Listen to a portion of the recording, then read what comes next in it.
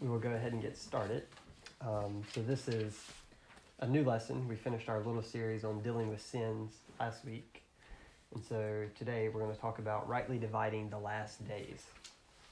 And our key verse is 2 Timothy 3:1, which we'll be talking about tonight, where Paul says, "This know also, that in the last days perilous times shall come."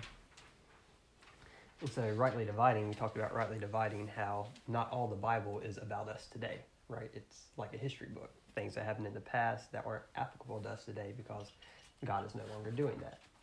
For instance, easy example is Noah building the ark, right? We're not building an ark today because God isn't about to flood the world, right? That was to Noah in his day and age, not for us today. So you have this all throughout the Bible. There are things that were given to the nation of Israel that aren't for us today in this age of grace. So when you deal with the last days, you have to rightly divide, right? What is the scripture talking about? Understanding who said it, why they said it, and what context it was said in. But the first question we need to ask is the last days of what? There can be last days of many things. We think about it in our culture today, last days of a month, last days of a year, last day of a season, right? You think about the last days of fall are coming up here in the next month or so, and then will be winter. Then you'll have the last days of winter. People talk about it with their job, right? When they're about to retire, right? These are my last days at this job, right? It doesn't mean the last days of their life, which is also another thing people talk about, the last days of someone's life, right? They're in their last days. So when you see the phrase last days in Scripture, it's not always referring to what many people think about as far as, right, the last days of when Christ comes to set up his kingdom.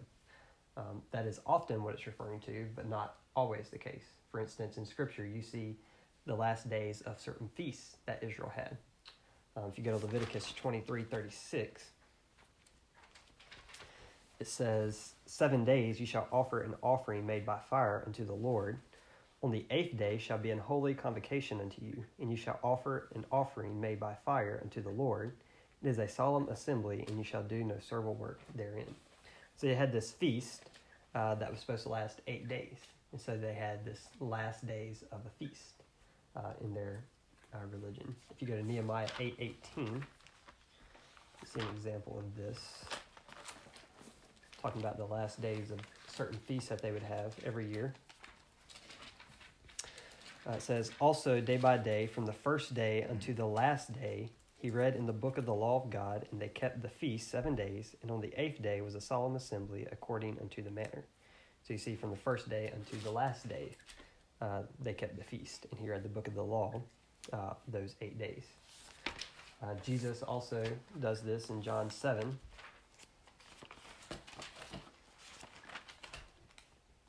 Verse 37 through 38, it says, "In the last day, that great day of the feast, Jesus stood and cried, saying, If any man thirst, let him come unto me and drink.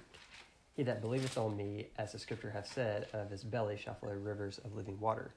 So it says, in the last day was the last day of that feast, right? The great day of the feast, Jesus stood and cried. So when you're reading the last days, you need to read it again in its context. Don't just take that phrase, last days, and assume it's talking about, right, end times. However, in prophecy, you do have a lot of scripture that deal with the end times and with the last days of this earth as we know it before Christ comes to set up his kingdom. Isaiah 2:2, it says, "And it shall come to pass in the last days that the mountain of the Lord's house shall be established in the top of the mountains, and shall be exalted above the hills, and all nations shall flow unto it." So that's a prophecy of in the last days when Christ sets up his kingdom in Jerusalem, right? And the nations go unto the kingdom there in Jerusalem. Same thing in Micah 4:1. It's prophesying of the last days when Christ comes to set up his kingdom. So I want to deal with those last days, the end times. Prophecy deals with the earth and Christ's kingdom come to it, and what will take place when he comes to judge and establish his kingdom here on earth. So we read Isaiah 2:2. Micah 4:1, very similar. It says, "But in the last days it shall come to pass that the mountain of the house of the Lord shall be established in the top of the mountains, and it shall be exalted above the hills, and people shall flow unto it." So they're talking about the last days when he sets up his kingdom in Jerusalem. If you look at Joel 2, verse 28 through 32. It says, "And it shall come to pass afterward that I will pour out my spirit upon all flesh. And your sons and your daughters shall prophesy, your old men shall dream dreams, your young men shall see visions. And also upon the servants and upon the handmaids in those days will I pour out my spirit. And I will show wonders in the heavens and in the earth, blood and fire and pillars of smoke. The sun shall be turned into darkness and the moon into blood before the great and terrible day of the Lord come. And it shall come to pass that whosoever shall call on the name of the Lord shall be delivered. For in Mount Zion and in Jerusalem shall be deliverance, as the Lord hath said, and in the remnant whom the Lord shall call." So there in the last days, you have the Spirit being poured out. And then you have these signs and wonders that are show up in the skies, right? Talk about the sun being darkened and the moon turned to blood. So you have these signs that will happen before that great and terrible day of the Lord when he comes in judgment to judge the nations. If you go to Daniel 8,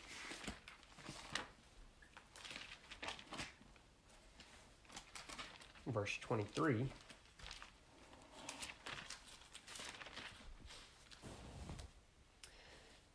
it says, "And in the latter time of their kingdom, when the transgressors are come to the full, a king of fierce countenance and understanding dark sentences shall stand up. And his power shall be mighty, but not by his own power. And he shall destroy wonderfully, and shall prosper and practice, and shall destroy the mighty and the holy people.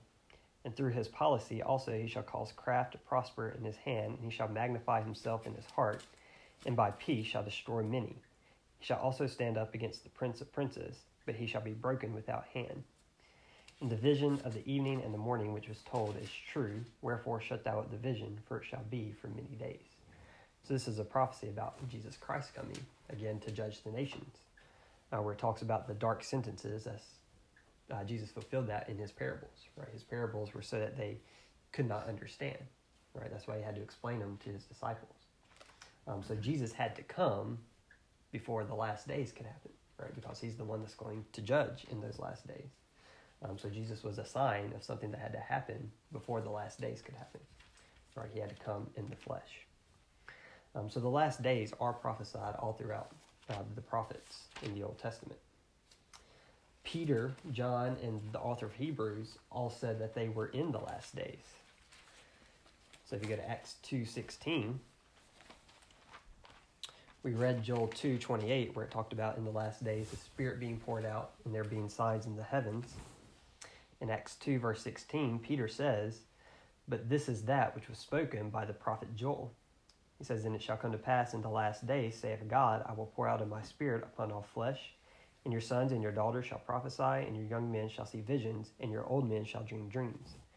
And on my servants and on my handmaidens I will pour it out in those days of my Spirit, and they shall prophesy. And I will show wonders in heaven above, and signs in the earth beneath, blood and fire and vapor of smoke. The sun shall be turned into darkness, and the moon into blood, before that great and notable day of the Lord come. And it shall come to pass that whosoever shall call on the name of the Lord shall be saved." So if you know, Acts 2 is Pentecost, when the Spirit is poured out, right? And so the people that received the Spirit were speaking in tongues. And people that saw them said, well, these men are drunk, right? That's why they're speaking in these different languages. And Peter says, no, this is not the case. These men are filled with the Spirit. And he says, this is that which was spoken by the prophet Joel. So what happened at Acts 2 was a fulfilling of Joel, right? And so Peter's saying, we're in these last days, right? Christ has already come now. He's pouring out his Spirit. The next thing to happen is that great and terrible day of the Lord, judgment, right? So that's what Peter is expecting, and he says, this is that, right? We are in these days. If you look at Hebrews 1:2,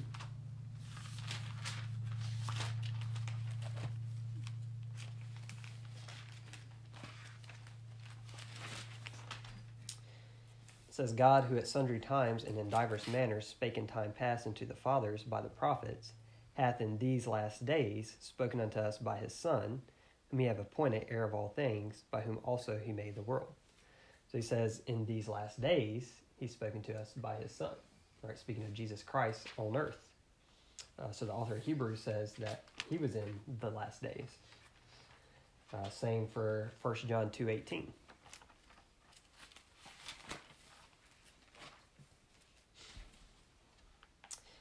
John says, "Little children, it is the last time, and as ye have heard that Antichrist shall come, Even now are there many antichrists, whereby we know that it is the last time.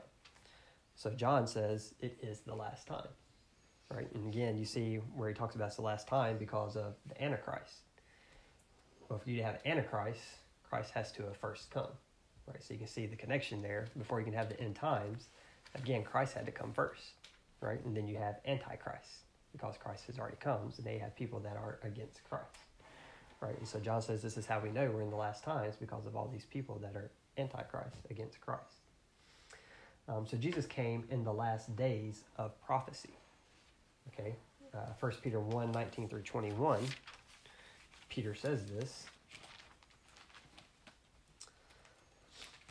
He says, "But with the precious blood of Christ, as of a lamb without blemish and without spot, who verily was foreordained before the foundation of the world, but was manifest in these last times for you, who by him do believe in God that raised him up from the dead and gave him glory, that your faith and hope might be in God." So he says Christ, who was foreordained before the foundation of the world, was manifest or made known in these last times for us. So there Peter says he came in these last times. So they're verifying that Christ came in the last days of prophecy. 1 John 4:3, he says, "And every spirit that confesseth not that Jesus Christ is come in the flesh is not of God. And this is that spirit of Antichrist, whereof ye have heard that it should come, and even now already is it in the world." So those who would not confess that Jesus was the Christ, John says they're Antichrist, right? Because they will not believe and trust that Jesus was the Christ. It's also interesting that Peter, he spoke of the last time as future, but also present. In 1 Peter 1, verse 5, he says, "We who are kept by the power of God through faith unto salvation, ready to be revealed in the last time." So again, you talk about rightly dividing. Peter is writing to Jews. Okay, and again, they expect their salvation to come when Christ brings the kingdom. So that's what he says here, by faith unto salvation that's ready to be revealed. Right? They do not yet possess their salvation. It comes when the kingdom comes. And he says that will be revealed in the last time. Right? So their salvation, their kingdom comes in the last time. So yeah, it's still future for Peter. But we just read verse 20 of 1 Peter where he says Christ was made manifest in these last times. So what Peter and them are dealing with is they're in those last times of prophecy, right? Everything had happened except for the kingdom come, right? So those are in their last days. It just hadn't all yet been fulfilled yet. Does that make sense? So they were expecting Christ to come at any minute, right? Because everything had happened. They were in those last days. But what happened was not only did Christ come in the last days of prophecy, but the mystery was revealed in those last days of prophecy, which put Christ's return in judgment on hold. Right, this is what the dispensation of grace is. In Acts 7:56,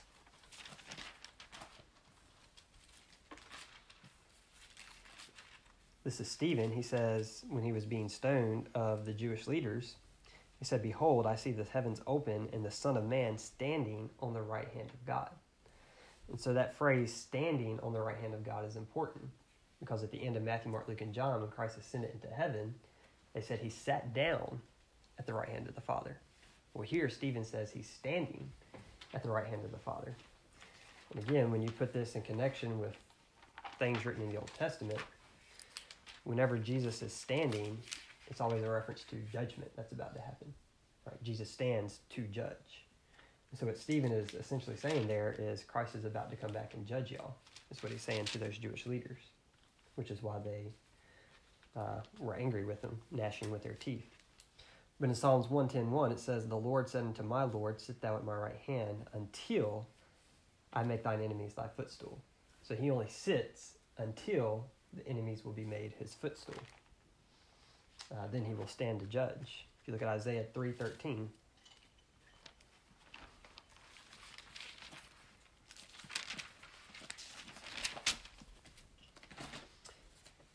it says, "The Lord standeth up to plead, and standeth to judge the people." So there it clearly says he stands to judge the people. In James 5:9,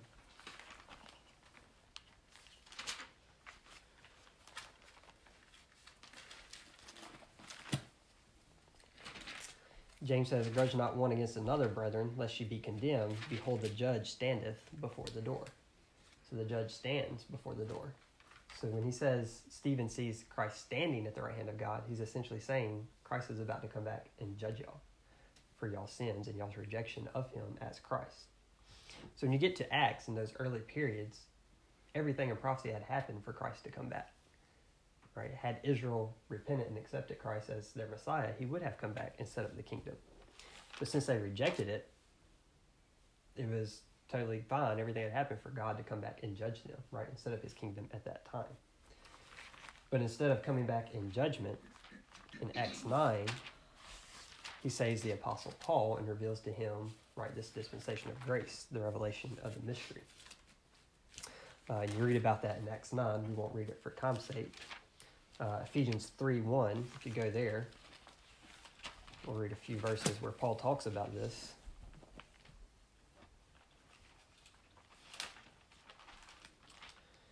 He says, for this cause, I, Paul, the prisoner of Jesus Christ for you Gentiles, if ye have heard of the dispensation of the grace of God, which is given me to youward, how that by revelation he made known unto me the mystery, as I wrote afore in few words, whereby when you read, you may understand my knowledge in the mystery of Christ, which in other ages was not made known unto the sons of men, as it is now revealed unto his holy apostles and prophets by the Spirit. All right, so Paul says this dispensation of grace was given to me to give to you, to the Gentiles. Right? He says when you read, you can understand my knowledge in the mystery of Christ. The fact that people could be saved by grace through faith in Christ's death, burial, and resurrection alone was not known until it was revealed to Paul. Right? You have to have the death and resurrection happen before that can be preached. So it couldn't happen until after Christ had come, died, and rose again. So that's what put that judgment on hold, was this dispensation of grace. Okay, so that's why the judgment did not happen at that time in Acts. Because Jesus talks about a tribulation and judgment that happens in those last days. So we read Daniel 8:23 and 26. If you look at Mark 13,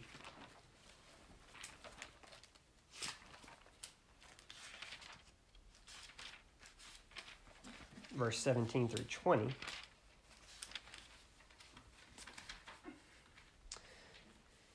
He says, but woe to them that are with child, and to them that give suck in those days, and pray ye that your flight be not in the winter. For in those days shall be affliction such as was not from the beginning of creation, which God created unto this time, neither shall be. And except that the Lord had shortened those days, no flesh should be saved, but for the elect's sake whom ye have chosen, he hath shortened the days. So it's going to be a day, he says, of judgment and tribulation that has never been seen before. So it's funny, oftentimes you hear people say, we're in the last days today. Well, no, because we're not in a tribulation that has never been seen before. Right? You can go back through history and find periods of time that are just as bad, if not worse, than what we're living in today. Right? So this can't be that great tribulation or the last days, because it's not worse than anything we've seen in history. Right? Jesus says in the last days, that final 7-year tribulation is going to be worse than anything we've ever seen. So we are not living in those last days that was prophesied. That is a time when Jesus will pour out his wrath and judgment. If you continue reading in Mark 13, down at verse 26, he says, and then shall they see the Son of Man coming in the clouds with great power and glory. Right? After this tribulation, Christ is going to appear in clouds with great power and glory. Everyone will see it. It's not going to be some secret thing when Christ comes back and judges the nations. Everyone will see it. Again, this is prophesied in the Old Testament. If you go to Zephaniah 1, verse 14 through 18, it says, the great day of the Lord is near, it is near, and hasteth greatly. Even the voice of the day of the Lord, the mighty man shall cry there bitterly.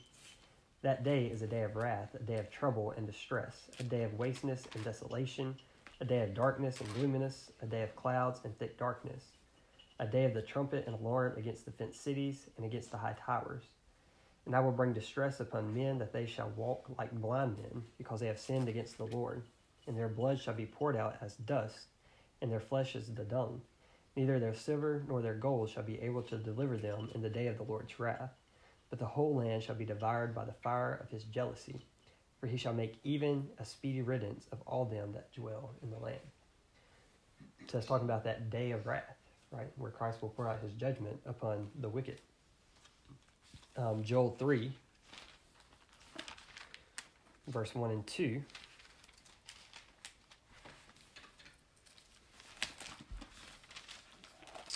It says, "For behold, in those days and in that time, when I shall bring again the captivity of Judah and Jerusalem, I will also gather all nations and will bring them down into the valley of Jehoshaphat, and will plead with them there for my people and for my heritage Israel, whom they have scattered among the nations and parted my land." So there where it talks about he will plead with them, it's talking about the judgment that he will give. In Isaiah 66, 15 through 16, we see this.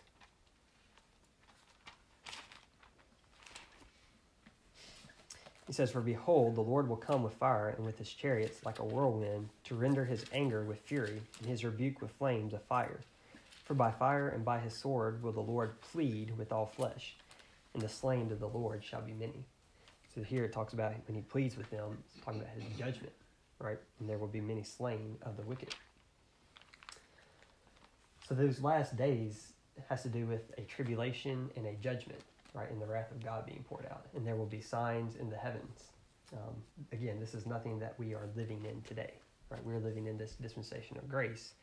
And Paul says we aren't appointed to this day. Okay, maybe you've heard about the rapture. The rapture takes place before the tribulation. Okay, those who are saved in this dispensation of grace and are members of the body of Christ will be raptured up to heaven before this even takes place. Okay, we will not see this judgment. Again, Romans 5:9, Paul, who was given the dispensation of grace, talks about this. In Romans 5:9, he says, "Much more then, being now justified by his blood, we shall be saved from wrath through him." So we will be saved from that day of wrath through Christ. 1 Thessalonians 1:10.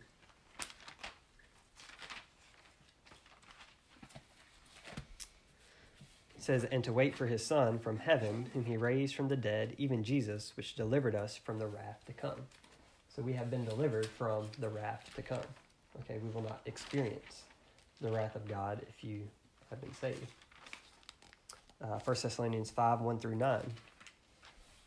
He says, "But of the times and the seasons, brethren, you have no need that I write unto you. For yourselves know perfectly that the day of the Lord so cometh as a thief in the night.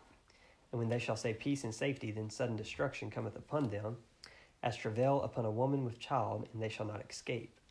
But ye, brethren, are not in darkness, that that day should overtake you as a thief. Ye are all the children of the light and the children of the day. We are not of the night, nor of darkness. Therefore let us not sleep, as do others, but let us watch and be sober. For they that sleep, sleep in the night, and they that be drunken are drunken in the night. But let us, who are of the day, be sober, putting on the breastplate of faith and love, and for an helmet the hope of salvation. For God hath not appointed us to wrath, but to obtain salvation by our Lord Jesus Christ." So he says here, of those times and seasons, brethren, you have no need that I write unto you. And the reason he says that is because we will not be there. Right? He finishes there in verse 9 where he says, we're appointed to salvation, right? Not to that day of wrath.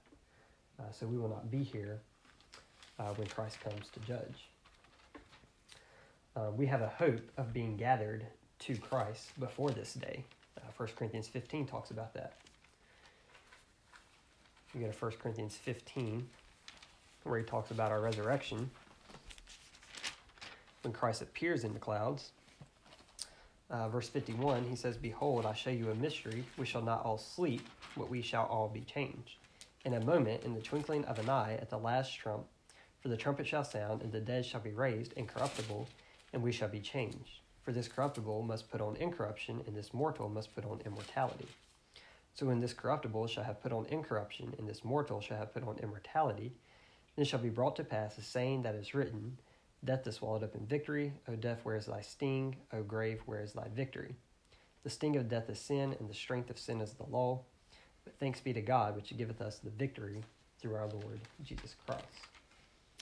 If you go to Philippians 3, 20 through 21,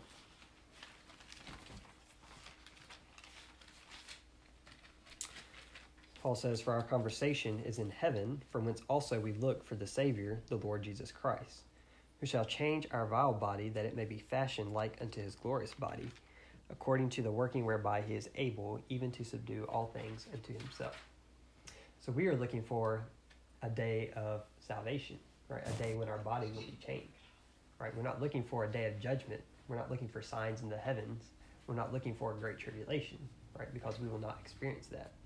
Paul says we will be raptured to heaven. We will meet him in the clouds, which is totally different than what the prophets prophesied about, right? It's different than what Jesus speaks about in Matthew 24, which we'll deal with here in a minute. Many people, though, use 2 Timothy 3:1, where Paul says, "This know also, that in the last days perilous times shall come."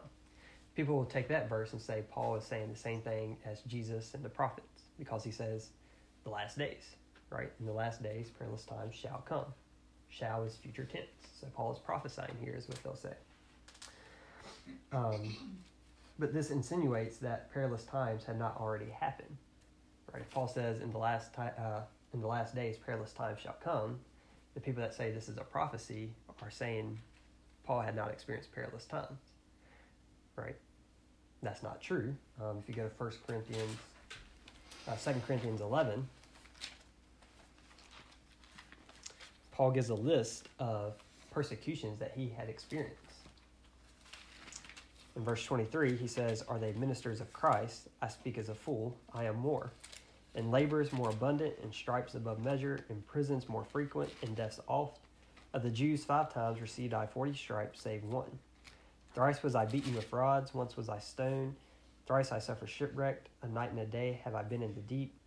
In journeyings often, in perils of water, in perils of robbers, in perils by my own countrymen, in perils by the heathen, in perils in the city, in perils in the wilderness, in perils in the sea, in perils among false brethren." So there, verse 26, he gives a whole list of perils that he has experienced. So I don't think Paul is saying perilous times will come. We've yet to see them, right?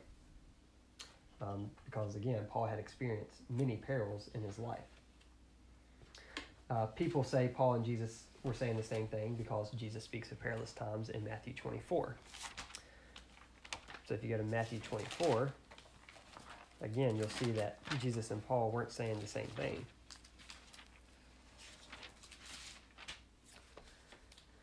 Matthew 24, verse 4 through 6. In verse 3, it says, "As he sat upon the Mount of Olives, the disciples came unto him privately, saying, Tell us, when shall these things be, and what shall be the sign of thy coming, and of the end of the world? And Jesus answered and said unto them, Take heed that no man deceive you, for many shall come in my name, saying, I am Christ, and shall deceive many. And ye shall hear of wars and rumors of wars. See that ye be not troubled, for all these things must come to pass, but the end is not yet." So again, a lot of people talk about we're in the last days because you hear about wars and rumors of war. Where here, Jesus even says the end is not yet. So wars and rumors of war does not mean the end is near. He says the end is not yet. Verse 7, he says, "For nation shall rise against nation, and kingdom against kingdom, and there shall be famines and pestilences and earthquakes in divers places. All these are the beginning of sorrows." So again, people talk about earthquakes and things like that. They say it means we're in the last days. Well, he says these are just the beginning of sorrows.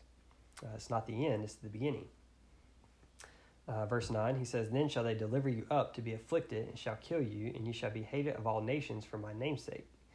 And then shall many be offended, and shall betray one another, and shall hate one another. And many false prophets shall rise, and shall deceive many. And because iniquity shall abound, the love of many shall wax cold. But he that shall endure unto the end, the same shall be saved."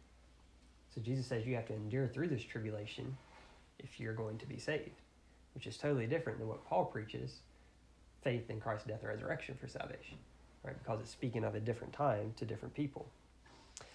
He says, "And this gospel of the kingdom shall be preached in all the world for a witness unto all nations, and then shall the end come." So again, the gospel they're preaching is that gospel of the kingdom that was prophesied, which is for the nation of Israel. It's not for us, right? Our salvation, our gospel is Christ's death and resurrection. So you have a different gospel here that will be preached in those last days, okay? Not the gospel of grace. In verse 21, he says, "For then shall be great tribulation, such as was not since the beginning of the world to this time, no, nor ever shall be." So again, you have that great tribulation, such as we have never seen, which is not happening today. If you go down to verse 29 through 31, and then he says, "Immediately after the tribulation of those days shall the sun be darkened, and the moon shall not give her light, and the stars shall fall from heaven, and the powers of heaven shall be shaken.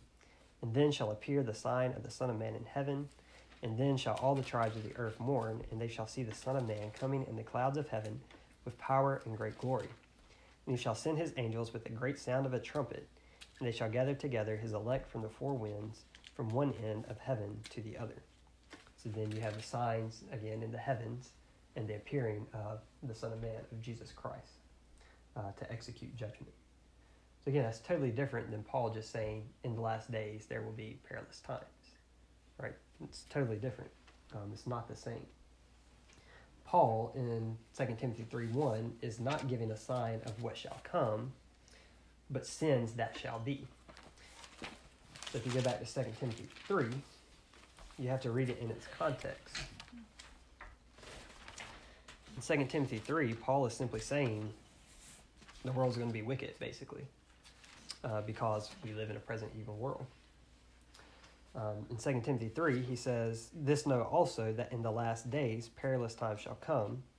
For men shall be lovers of their own selves, covetous, boasters, proud, blasphemers, disobedient to parents, unthankful, unholy, without natural affection, truce breakers, false accusers, incontinent, fierce, despisers of those that are good, traitors, heady, high-minded, lovers of pleasure more than lovers of God." So basically, general sins, right, is what he describes there. General sins are not a sign of anything but the fact that there are reprobates in a present evil world. Okay, that's all Paul is saying. He's not saying that perilous times is the start of the last days, but rather perilous times is a continuation of something, right? It's a continuation of wicked people in a present evil world. Because verse 2 through 4, those sins, you can compare them to Romans 1:25 through 32, where he gives a list of sins that are very similar, and those sins are something that happened in the past. So 2 Timothy 3, people say it's future, but you can find it happening in the past, right? Which is different than the tribulation, which is going to be such as we've never seen. You won't find it in the past. If you look at verse 5 in 2 Timothy 3, he says, "Having a form of godliness, but denying the power thereof, from such turn away." Well, if you're turning away from these people, that means they already exist. So it's not future, it's something that's already here. And then verse 6 through 8, he says, "For of this sort are they which creep into houses and lead captive silly women laden with sins, led away with divers lusts, ever learning and never able to come to the knowledge of the truth. Now as Jannes and Jambres withstood Moses, so do these also resist the truth. Men of corrupt minds reprobate concerning the faith." So notice he says, "So do these also." That means it's something that is already happening, right? These people are doing it also. So all Paul is saying is, it's not, perilous times aren't the start of something, it's rather a continuation. So again, you have to put it in its context. Why is Paul saying this? Well, you got to understand the whole context of 2 Timothy 3. Okay, he's already wrote 2 chapters up to this point. That's why he says in verse 3, verse 1, "This know also." You have to know this also in comparison to what I've already told you in the first 2 chapters. 2 Timothy is Paul's last epistle before he dies. He is in prison, and he knows he is going to die. In 2 Timothy 4, 6, and 7, he says, "For I am now ready to be offered, and the time of my departure is at hand. I have fought a good fight, I have finished my course, I have kept the faith." So he knows he's getting ready to die, right? That's why he says that. My departure is at hand, I've kept the faith, right? I fought a good fight.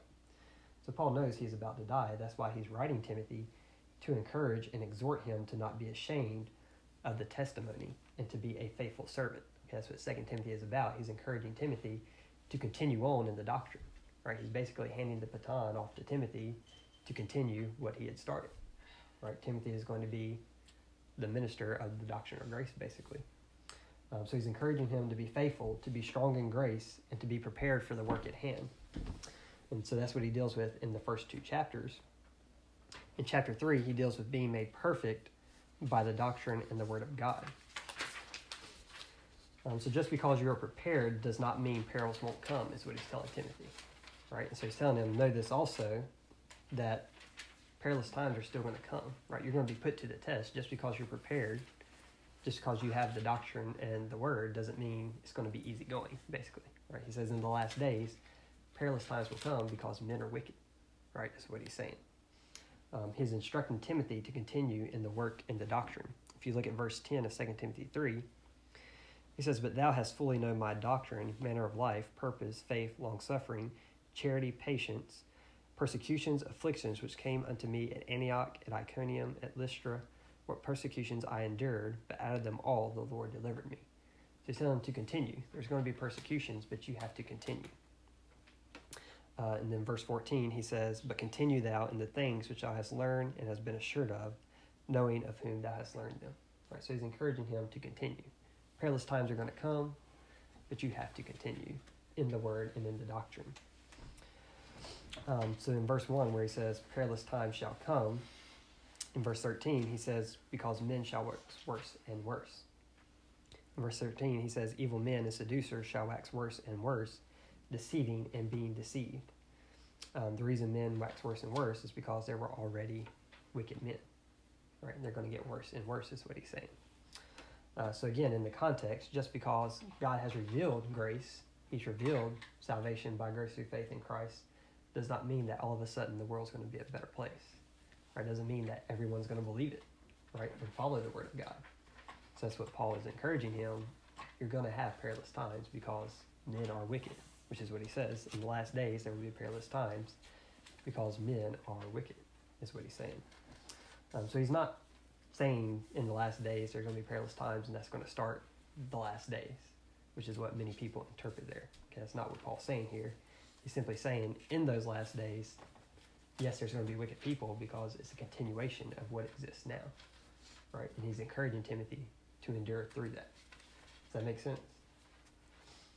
So hopefully that kind of clears up some of that. Again, a lot of people will mix 2 Timothy 3 with Matthew 24 and say it's all the same when it's not. And when you compare it, you can see that it's not the same. So hopefully that was of some help on that passage.